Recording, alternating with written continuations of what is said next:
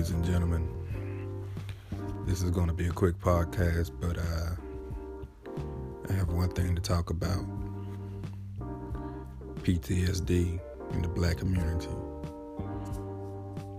A lot of us, black men, grow up in situations where we see our friends and cousins and relatives or anyone that we was acquainted with get shot down and murdered in the middle of the street. Or we're turning on our local news stations and we see other brothers being destroyed by the gun. And what amazes me is the fact that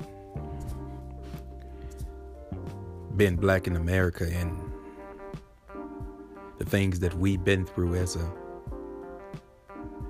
a collective group of people, I find it baffling that we cannot qualify for free mental health examinations through slavery. And ladies, no offense, but even growing up in black households, seeing the mothers be with multiple men, and even sometimes the mother is getting their tail kicked, but they keep the man for the money. And my problem is right now is the fact that everyone else is so focused on all the other irrelevant things that goes on in our community.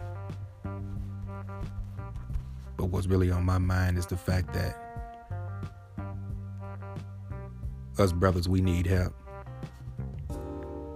Women have support groups. Women get government help. Women get welfare programs, food stamps. But if you're a black brother, or a white brother, or a Latino brother, you know what you get? The typical line saying, "Man up." So I think we need to coin that phrase, "man up," and that should be our new protest as being offensive, because that's extremely sexist as well. Because when you marginalize an individual to box their thoughts and never open up, you create a monster.